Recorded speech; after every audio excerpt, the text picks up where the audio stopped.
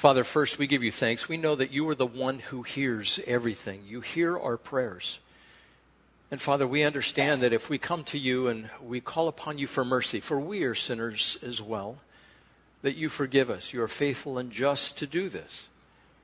And so, Father, first we call upon you for your mercy after we give thanks. And secondly, we call upon you for healing of Mike. Father, we had asked that you would reach in his body and you just take away the cancer, that you would enable him to be restored and continue the work a little longer on this earth. But Father, if that is not according to your will, we would pray for a blessing upon Jackie, that you would take her heart, keep it close, comfort her and his daughters, Lord, and the grandchildren as well, and all who know Mike. We pray that there would be a celebration of his life should you choose to take him home, but we're praying and hoping, Lord, for a healing.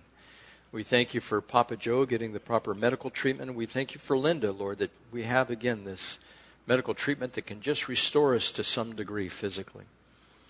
And Father, for your word, we ask you would bless your word as it goes out, that you would bring us to unity and fullness as we walk in the Spirit, knowing what is good and what is evil, what is right and what is wrong. Help us to maintain our walks on the paths that you have set for us and be those disciples that you have called us to be.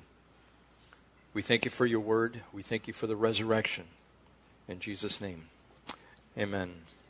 I'd like you to take out your Bibles and open up to Matthew chapter 28. I need to ask, what did Eric read? I was out. Acts. He wrote it. Okay, Acts. So this is Matthew chapter 28. This is concerning the resurrection of Jesus Christ. This is early in the morning when the sun comes up. In verse 1, after the Sabbath, at dawn on the first day of the week, Mary Magdalene and the other Mary went to look at the tomb. There was a violent earthquake, and an angel of the Lord came down from heaven and, going into the tomb, rolled back the stone and sat on it. His appearance was like lightning, and his clothes were white as snow. The guards were so afraid of him that they shook and became like dead men. The angel said to the women, "Do not be afraid, for I know that you are looking for Jesus who was crucified. He is not here. He is risen, just as he said. Come and see the place where he lay. Then go and tell his disciples he has risen from the dead and is going ahead of you into Galilee. There you will see him. Now I have told you." So the women hurried away from the tomb, afraid yet filled with joy, and ran to tell his disciples. Suddenly Jesus met them. "Greetings," he said. They came to him, clasped his feet, and worshipped him. Then Jesus said to them, "Do not be afraid. Go and tell my brothers to go to Galilee. There they will see me." While the women were on the way, some of the guards went into the city and reported to the chief priests everything that had happened. When the chief priests had met with the elders and devised a plan, they gave the soldiers a large sum of money, telling them, "You are to say his disciples came during the night and stole him away while we were asleep. If this report gets to the governor, we will satisfy him and keep you out of trouble." So the soldiers took the money and did as they were instructed. And this story has been widely circulated among the Jews to this very day. Then the 11 disciples went to Galilee, to the mountain where Jesus had told them to go. When they saw him, they worshipped him, but some doubted. Then Jesus came to them and said, "All authority in heaven and on earth has been given to me. Therefore, go and make disciples of all nations, baptizing them in the name of the Father and the Son and of the Holy Spirit, and teaching them to obey everything I have commanded you. And surely I am with you always to the very end of the age." Now, the time period from the beginning of this chapter to the end of this chapter is 40 days. Jesus appeared to his disciples and those whom he wanted to appear to, at least, some say 10 times, some say 12 times, some say 11 times. It was somewhere in that range that's actually recorded in Scripture. How many times did he actually appear to people? It could have been hundreds of times. These are just the ones that are recorded. But I'd like you to turn over to John chapter 20, and this is another account, and it's listed in all 4 Gospels, but this is another account of the resurrection. John chapter 20, excuse me. In verse 1, early on the first day of the week, while it was still dark, Mary Magdalene went to the tomb and saw that the stone had been removed from the entrance. So she came running to Simon Peter and the other disciple, the one Jesus loved, and said, "They have taken the Lord out of the tomb, and we don't know where they have put him." So Peter and the other disciples started for the tomb.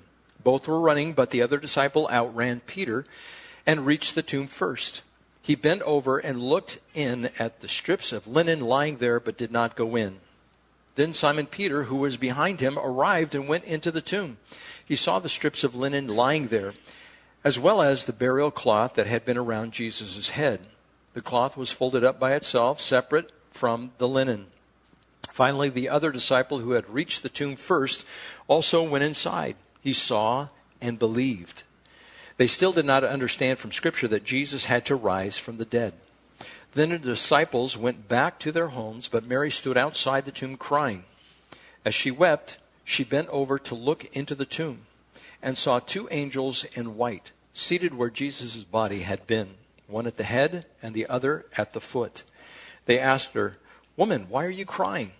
"They have taken my Lord away," she said, "and I don't know where they have put him." At this, she turned around and saw Jesus standing there, but she did not realize that it was Jesus. "Woman," he said, "why are you crying? Who is it you are looking for?" Thinking he was a gardener, she said, "Sir, if you have carried him away, tell me where you have put him, and I will get him." Jesus said to her, "Mary." She turned toward him and cried out in Aramaic, "Rabboni," which means teacher. Jesus said, "Do not hold on to me, for I have not yet returned to the Father. Go instead to my brothers and tell them I am returning to the Father and your Father, to my God and your God." Mary Magdalene went to the disciples with the news, "I have seen the Lord." And she told them that he had said these things to her.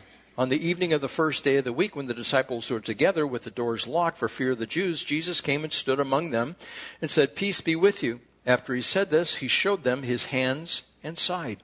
The disciples were overjoyed when they saw the Lord. Again, Jesus said, "Peace be with you. As the Father has sent me, I am sending you." And with that, he breathed on them and said, "Receive the Holy Spirit. If you forgive anyone his sins, they are forgiven. If you do not forgive them, they are not forgiven." Now, Thomas, called Didymus, one of the 12, was not with the disciples when Jesus came. So the other disciples told him, "We have seen the Lord." But he said to them, "Unless I see the nail marks in his hands and put my fingers where the nails were and put my hand into his side, I will not believe it." A week later, his disciples were in the house again, and Thomas was with them. Though the doors were locked, Jesus came and stood among them and said, "Peace be with you." Then he said to Thomas, "Thomas, put your fingers here. See my hands. Reach out your hand and put it into my side. Stop doubting and believe." Thomas said to him, "My Lord and my God." Then Jesus told them, "Because you have seen me, you have believed. Blessed are those who have not seen and yet have believed." Jesus did many other miraculous signs in the presence of his disciples, which are not recorded in this book. But these are written that you may believe that Jesus is the Christ, the Son of God, and that by believing you have life in his name. So I'm going to ask a question that is in two parts. If someone asked you, what is Easter or the Resurrection Sunday, what would be the biblical answer and why does it matter? You know, there are so many things about Easter that muddle what it is actually about. The Easter celebration, and it deals with the goddess Ashtart and Diana of the Ephesians. She was a sex goddess, is what she was, a multiple-breasted statue figure that would be up in this temple, and people worshipped sex is what they worshipped. And that's why you have the bunny rabbits, and I think most of you know this information. And that's why they have the eggs, because it's a sign of fertility, and it's in the spring. And so we take all of that and we mix that together with the sugary peeps, and we say, this is Easter. This is something that we need to celebrate as a culture. Now, culturally speaking, I think it's fine to have an Easter egg hunt. Bring a little joy to the kids. The kids are not going to become idol worshipers of Ashtart if they collect a few eggs with some stuff in them, you know, some pennies and coins and gummy bears and stuff like that. Go ahead, have some fun. But do not set up a goddess, Diana, in your front room and say, okay, now we're going to bow down to this goddess. The Lord never said that we couldn't participate in these cultural things just like we will do with Christmas, right? Christmas, we have the Christmas tree. All of that is fine. It is cultural. We are not worshiping some false deity. We are not worshiping the Christmas tree or the circle of life and the evergreen wreath, that type of thing. So God says he gives us the freedom to do things like that. We are just supposed to avoid idol worship. But when it comes to Easter, the average person who comes to the United States, if they were to travel all 50 states, what would they see? They would see Easter eggs. They would see that plastic grass that's in the baskets. They would see bunnies. They would see all kinds of things. But would they get the message of Easter? What is it that is the Resurrection Sunday, and why does it matter? Well, the answer to what is the Resurrection Sunday, I tried to simplify it as much as I could. It is, the God who became man was crucified for our sins, died, was buried, and rose to life again, and is alive today. Just a side note, could we get the fans on in here? Just blowing the fans, please. So the answer again is, the God who became man was crucified for our sins, died, was buried, and rose to life again, and is alive today. So why does that matter? I mean, if you go to some foreign country like Cambodia, where we've been, 95% of the people over there are Buddhist. Why does the message that Jesus Christ can forgive us our sins, why does that matter to them? They really don't believe in a God. They believe they go to the nothingness which is out there and become part of the nothingness. It is a godless religion, so to speak. And what would you say to them if they said, well, what is Easter? What is this all about? Well, the first thing I'm going to start with is sin. Now, we have different views of what sin is. Sin, in the classic sense, is where you have an archer, and he pulls back an arrow, and he aims for the bullseye, and he misses. Just off the mark is what it means. That means if you're trying to be good, as God is good, and you shoot an arrow towards the mark of being good, you're always going to miss. It's always going to go off. It's like something's going to keep that arrow from penetrating the center of that bullseye. And there's no way you can practice enough to hit that bullseye. And that's what sin is. Now, a couple of people have put it like this. There is inherent sin, there is imputed sin, and there is personal sin. Now, I like the way the person described this. You're not going to find these particular things in Scripture, but this is how you read the Scripture and you put it together and you go, well, how can I understand this? There is what is known as this inherent sin or original sin. If you were to walk your life with Christ or without Christ, and you never committed an actual sin in your life, if you never broke one of the 10 commandments, if you never had another God before the one true God, if you never made an image of any God and bowed down to it, or that's just metaphorical for something that you may worship, it may be a car, a family, a child, it may be a job, it may be money, it may be something else. If you've never made an idol and served that idol, if you've never taken God's name in vain, the Sabbath day, and remember to keep it holy, that is something that we find in Christ in the New Testament covenant. You know, if you've never honored if you've always honored your mother and father, if you've never gotten mad or angry at them and never told them off, so to speak, if you've always told the truth and never lied, if you've never murdered, if you've never stolen anything, if you've never coveted anything, if you've never done any of that whatsoever, you still cannot go to heaven. And the reason you cannot go to heaven is because of original sin or inherent sin. Something that is inherent or the original sin, it is part of what makes us who we are. If you take that away, we cease to be who we are, right? We cease to be human. That would be like if you take away the DNA, we cease to be human. Well, you can't take away the DNA and still be you, right? You would fall apart or turn into a plant or who knows what you would be. But you cannot be you. And we are, the way we are right now, all of us in the human race, we are a group of people that has this original sin that has come to us by Adam and Eve. It's all Adam's fault. No, it's all his wife's fault. She ate first, right? And then it's Adam's fault. God said, Adam, you're the one responsible for this. Where were you? How come your wife was eating this? And of course, he was standing by. We don't know what else went on, but he ate because she told him to. But he was held responsible for that. Because he was disobedient, then the sin came in to him and to his wife Eve. That means part of who they were, they got a new nature. This nature is a sinful nature. That's what the original sin is. And God looks at us and he said, you know what? You were in Adam, so you therefore are guilty as well. And you say, but I didn't sin. No, but you have his sin nature. We have his sin nature. And you might say, that's not fair. Well, remember, Adam was perfect and he fell. And I've mentioned this before. You were imperfect. Do you think you wouldn't fall? You see, we would fall. He was perfect. He had everything. So did Eve. And they still fell. And this all has to do with the free will. God gave them a choice. And being perfect, they made the wrong choice. They experienced what was known as original sin. So just as we get the characteristics of our parents, like I look at a picture of my father when he was my age, I look like my father. My father looks like me. And when he was young, when I was really young, I had hair that was almost white. It was so blonde. And I looked at a picture of my father years ago. He looked the same way. And the facial features, it's all the same. I have features of my mother as well. And my children, I can see in my children some of the features of my parents. I go, that is weird. You look like my parents, and they have these characteristics. Well, the same thing happens with the original sin.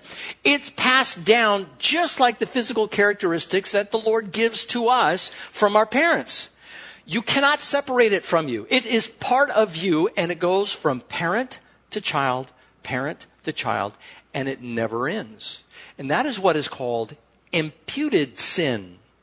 That the sin is pushed upon us because Adam had it. Now, another part of the imputed sin is when the law came. Scripture tells us when there is no law, there is no transgression. That means if you do something and there is not a law that prohibits that, you're free to do it. Now, how many things can you think of that you would like to do that are not against the law? Now, they may be against God's law, but they're certainly not in the law that is out here, right? You can do things out here that you never thought you'd get away with. Like, for instance, are they always making up new laws? Why are they making up new laws? They're making up new laws because there's no transgression, and they want the transgression because then they get paid. There's a price to pay if there is a transgression. For instance, drones. They have manufactured all these drones, and there's no laws to govern them when they got them. And now they're coming up with all kinds of laws that if you violate those laws, you can be fined for that, and you have broken the law, therefore you are a lawbreaker and you can be incarcerated. The same thing happened with the law that Moses gave. God gave the law through Moses, and all of a sudden we realize the Ten Commandments, we are sinners. And therefore, since we have committed that sin because the law came, sin was imputed to us. It was ascribed to us. God looks at us and said, you have broken the law that Moses had. You might say, well, what about before Moses? All the people from Adam to Moses died because of original sin. There was no sin that they committed that was written down in a law that codified evidence against them, but they died because they carried this nature, this sinful nature. And that's a perfect example how there is not a law, and they are guilty of sin just because of who they are. God looks at us as the human race and says, you are all guilty. We are all guilty. There is not one righteous. No, not one.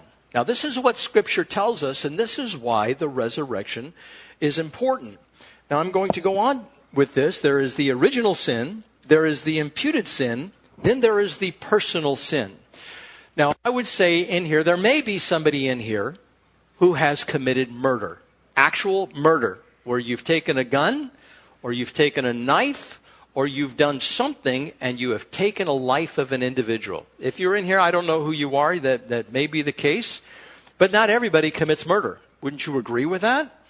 But the person who says, I haven't committed murder, therefore I am more righteous, they are guilty. They are guilty of pride. And God hates pride. Do you think you're better than that person that committed sin? Have you lied? Well, a white lie. There's no such thing as a white lie. White lie, black lie, middle lie. It's all lies. Bearing false witness. We are all guilty. Have you ever taken God's name in vain? Like OMG, and you write that on your little text thing. Are you really taking it in vain if you just use the initials?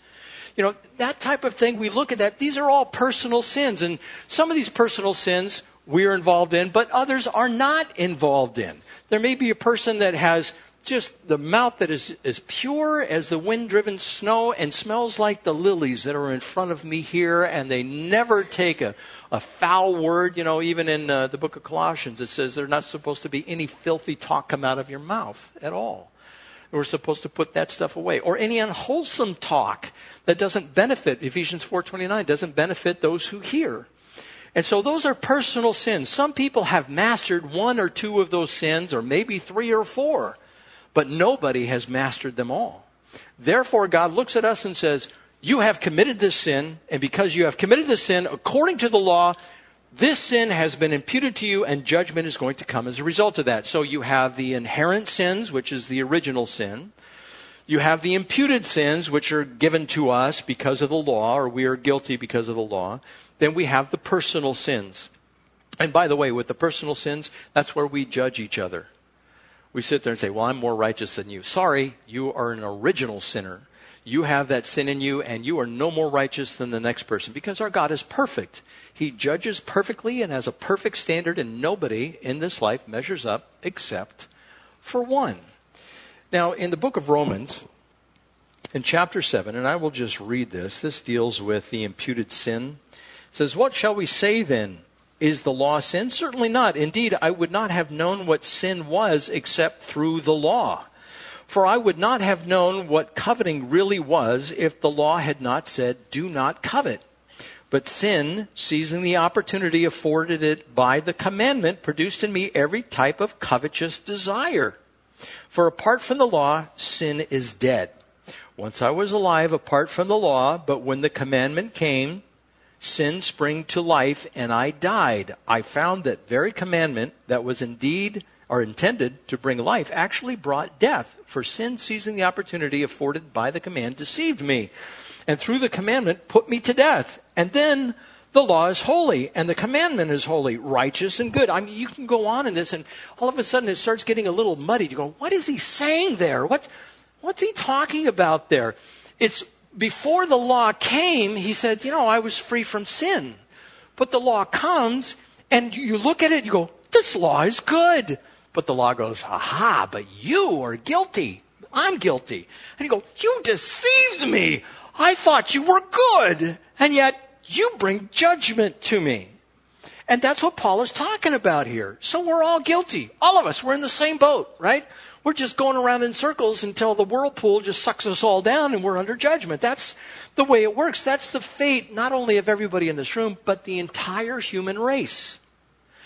Now, what are you going to do with this? We are guilty. If we were drug into a court of law, we would be capitalized if it was God's court, so to speak. God would say, we are condemned because the sin that has been imputed to us, that is original to us, and our personal sins, has made us guilty. And by the way, this sin, it is confirmed in Scripture, it came by one guy. One guy allowed this sin to come into the world. In Romans chapter 5, verse 12, therefore, just as sin entered the world through one man, and death through sin, and in this way death came to all men because all sinned. For before the law was given, sin was in the world, but sin is not taken into account where there is no law. You see that? So it's talking about the original sin of Adam, and it's talking about the imputed sin from the law. Now, I don't want to go too far down this theological road because the eyes will start to glaze over, and that's a Bible study all by itself. The only thing I want you to know is that, like me, everyone in here is guilty. And what does that guilt mean? Well, with that guilt, there's a penalty. Soccer, they're trying to do the soccer stadium down in San Diego at Qualcomm, where the Qualcomm site is. And you can get a red card, right? Or a yellow card. They will hold that up. Or in football, real football, you can have the referee throw a flag. There's a penalty that's coming because there's a violation, right? And because of this, like in hockey, what do? They put you in the box. They make you sit in there for a little while, and then people throw stuff at you from behind you, and they just taunt you, that type of thing. You're in the penalty box. You have been fined, so to speak, with timeout or whatever it might be. If you were wrestling in college or in the Olympics, they would penalize you and they would give points to your opponent, and so that actually works against you. So what is the penalty for sin? Well, Romans chapter 6, verse 23 says, "For the wages of sin is death, but the gift of God is eternal life through Jesus Christ our Lord." So there is this physical death that we are all going to experience. Now, there are a couple of people in Scripture that did not experience physical death. Can you name them? Enoch, right? He's one. Elijah. Yes, that's correct.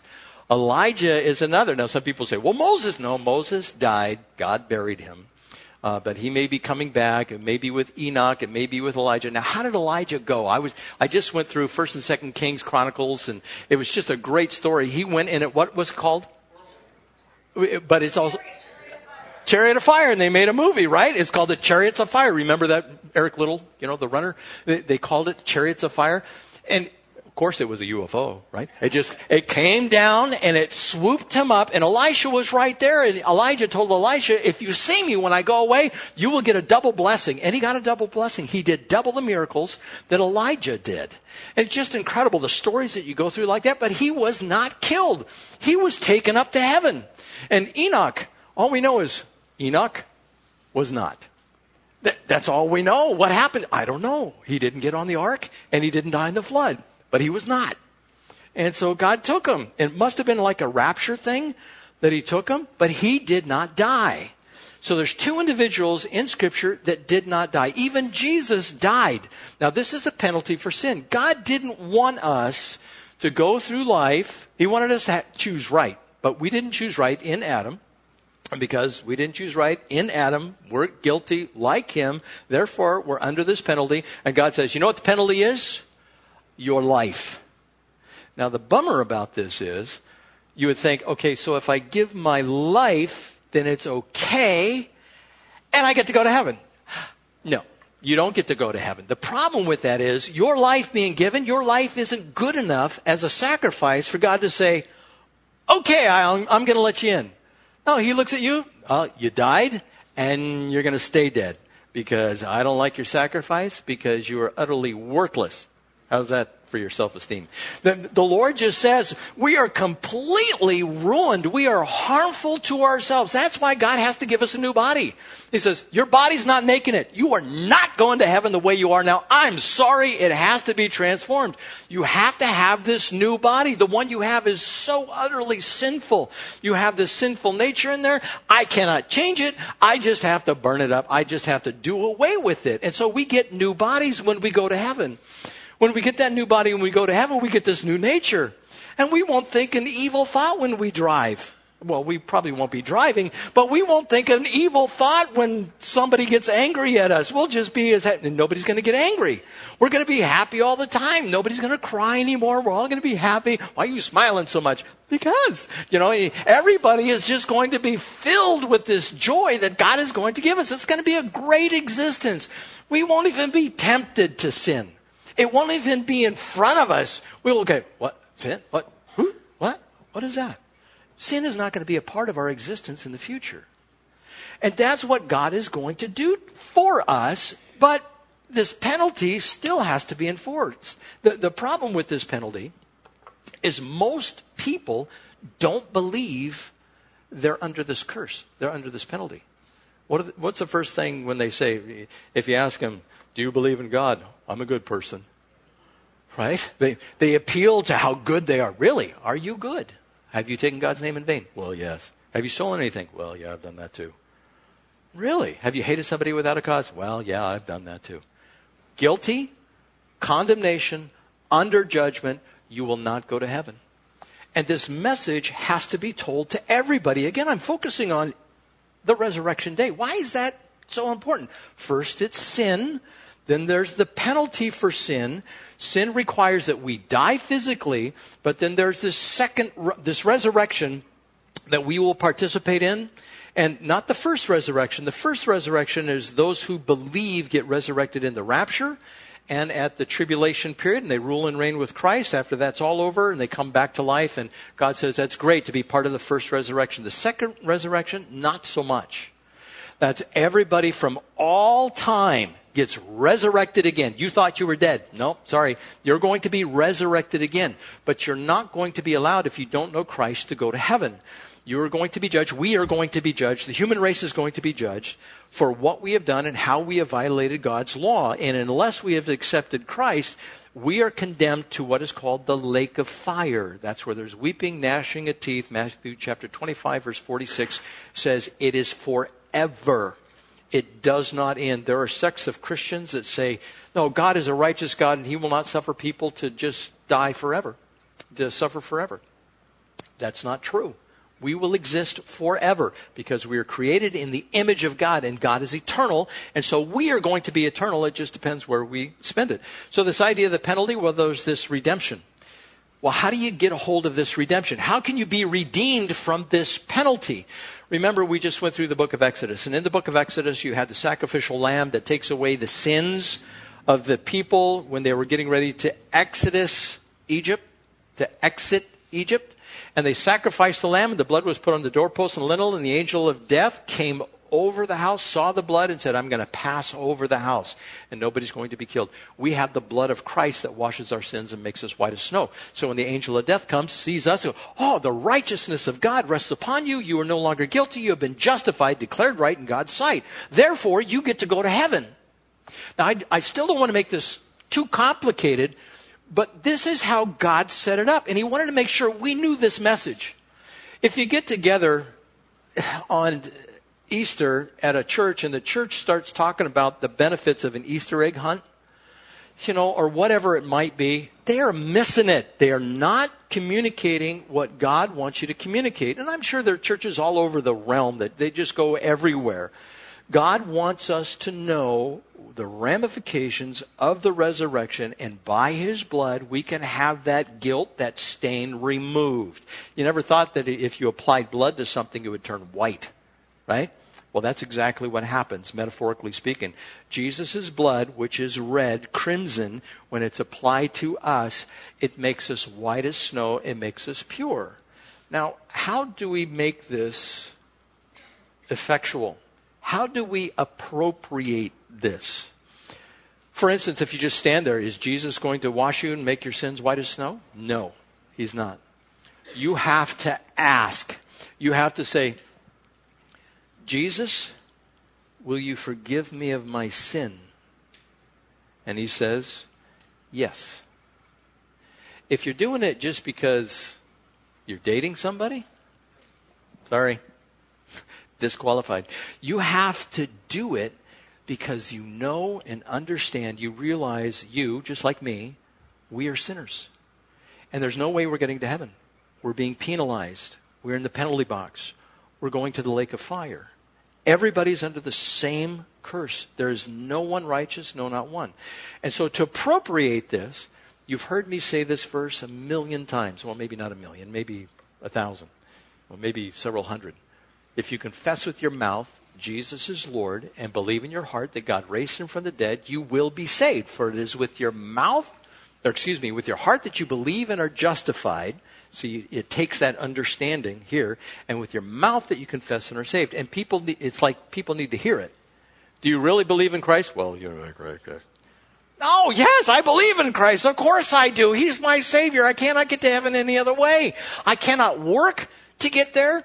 That's discipleship. That's a whole nother matter. It's this idea of salvation. We have to appropriate this. We have to make sure we annex it into our lives. And the only way to do that is say, Jesus, please save me. There is not a written formula in Scripture except Romans 10, 9, and 10. And also, it says it in book of Acts, chapter 30. It says to Paul is speaking to the Philippian jailer, and he says, hey, believe on the Lord Jesus Christ and you'll be saved. Believe in what? The fact that he can forgive you of your sins. Now see, that's the message of the resurrection. Because Jesus rose from the dead, it showed that he had power over this penalty of death. That he was not sinful. And because he was God in human form, his sacrifice of his life and his blood being poured out, the blood was perfect. Therefore, his blood has the power to forgive the sins of all who ask. But all who don't ask don't get it appropriated to them. They don't get the forgiveness that God gives them. This idea of universalism, where people say, well, God is a God of mercy. He's going to forgive everybody. He clearly says that's not the case. He says you have to ask. You have to want it. If you desire it with all your heart, God grants your request and he saves you. Some people, when they go forward, or altar call, that's what an altar call is for, or they just raise their hand or they say the prayer. Once that happens, sometimes they go, well, I don't know if I'm really saved, so I need to say the prayer again, and I say it every night. And if I don't say it every night, then I'm not quite sure. But then I say it every night, and I'm still not sure, so what do I do? Just believe. Just believe that God saves you. That's it? Don't I have to do something? No. People go, but I have to do something. No, you don't. Not to get saved. Now, to be a disciple, that's a whole nother matter. And guess who God calls to be a disciple? Those who get saved. So if you get saved, does God want you to be a disciple? Yes, he does. He wants you to be a disciple. What does that mean? Work, sweat, toil, sacrifice, but it doesn't get you entry into heaven. It is by the grace of God, his unmerited favor, that he just says, you get to go because you confess and you believe. Now, what I'm going to do right now is I'm going to say a prayer. And I want the whole room to say the prayer. We're going to make sure, if you're in doubt, and you said it last night, well, you might be in doubt again in another hour, but you're going to say it right now with the group of us. All of us, I think, want to be saved, right? We want to go to heaven. And so we're going to say this prayer, and we're going to ask God to forgive us our sins. So I want you to repeat after me. If you've never done this before, I'm going to say in advance, welcome to the kingdom. And if you have said it before and you doubt, well, here's your assurance. And if you've already said it, just say it to help others. You see, that's how it works. So I'm going to say this prayer so that everybody has an opportunity to be saved and to go to heaven. Then I'm going to give you further instruction. So please, everyone, repeat this prayer after me. And by the way, if you don't want to be saved, don't say the prayer. Okay? I don't know who doesn't want to be saved, but you don't have to say the prayer. So please pray after me. Heavenly Father, I ask that you would forgive me of my sins. I pray that you would wash me and make me clean. I believe you are able to save me. Please be my Lord and Savior. In Jesus' name, I believe. Amen. Now, if you've said that prayer and you are not a disciple, you don't know like basic stuff. The books of the Bible. Exodus, Genesis, Lamentations. You know how it goes. Genesis, Exodus, Leviticus, Numbers, Deuteronomy, Joshua, Judges, Ruth, 1st, 2nd Samuel, 1st, 2nd Kings, 1st, 2nd Chronicles. I could go on, but I'm not. This idea of, do you know Jesus? Do you know anything about his disciples? Do you know the Apostle Paul? How many books were written by the Apostle Paul? So that's in question. All of this stuff, the Ten Commandments. Do you know the Ten Commandments in order? This is basic 101 Christianity. If you have some question about that, Eric, who's at the back, he will raise his hand. He has a New Testament for you, and he has a study, one of 9, one of 7 studies. You will talk to him and you'll say, sign me up. I need to know the basics of the Christian faith. Like, what does it mean to lay on hands? What about baptism? What about that? Do I need to know more about that? What about faith in God and death and life? Do I need to know this stuff? Yes, you do. The answer to the question is yes, you need to know that. So see Eric, and he will get that to you, and you will be on the road to becoming a disciple, and you will find yourself in obedience. By the way, Scripture says, if you know that there is good you're supposed to do and you don't do it, what is it called? Sin. You mean if I don't do something that I should, it's sin? Yes. That's called the sin of omission. Now, what we're going to do at this point is we're going to receive communion. Communion is for all those who recognize that Jesus died on the cross, rose from the dead, that his blood is effectual for taking away our sin, and he grants us entry into heaven. And we are supposed to go, once we become believers, and make other disciples. That means tell them about the glory of God and his goodness and the salvation that's here, because we're all under sin. If they reject it, move to the next one.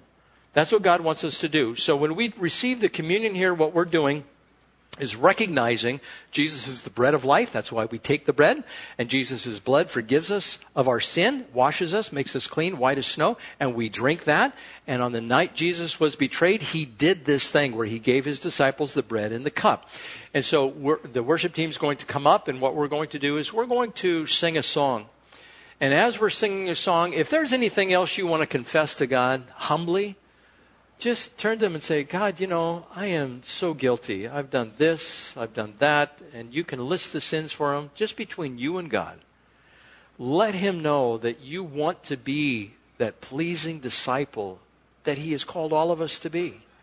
And that we might bring others into into his kingdom. And we might bring all who we know with us. That's what God desires from us. So if you guys would come forward, take this, and we're going to sing this song.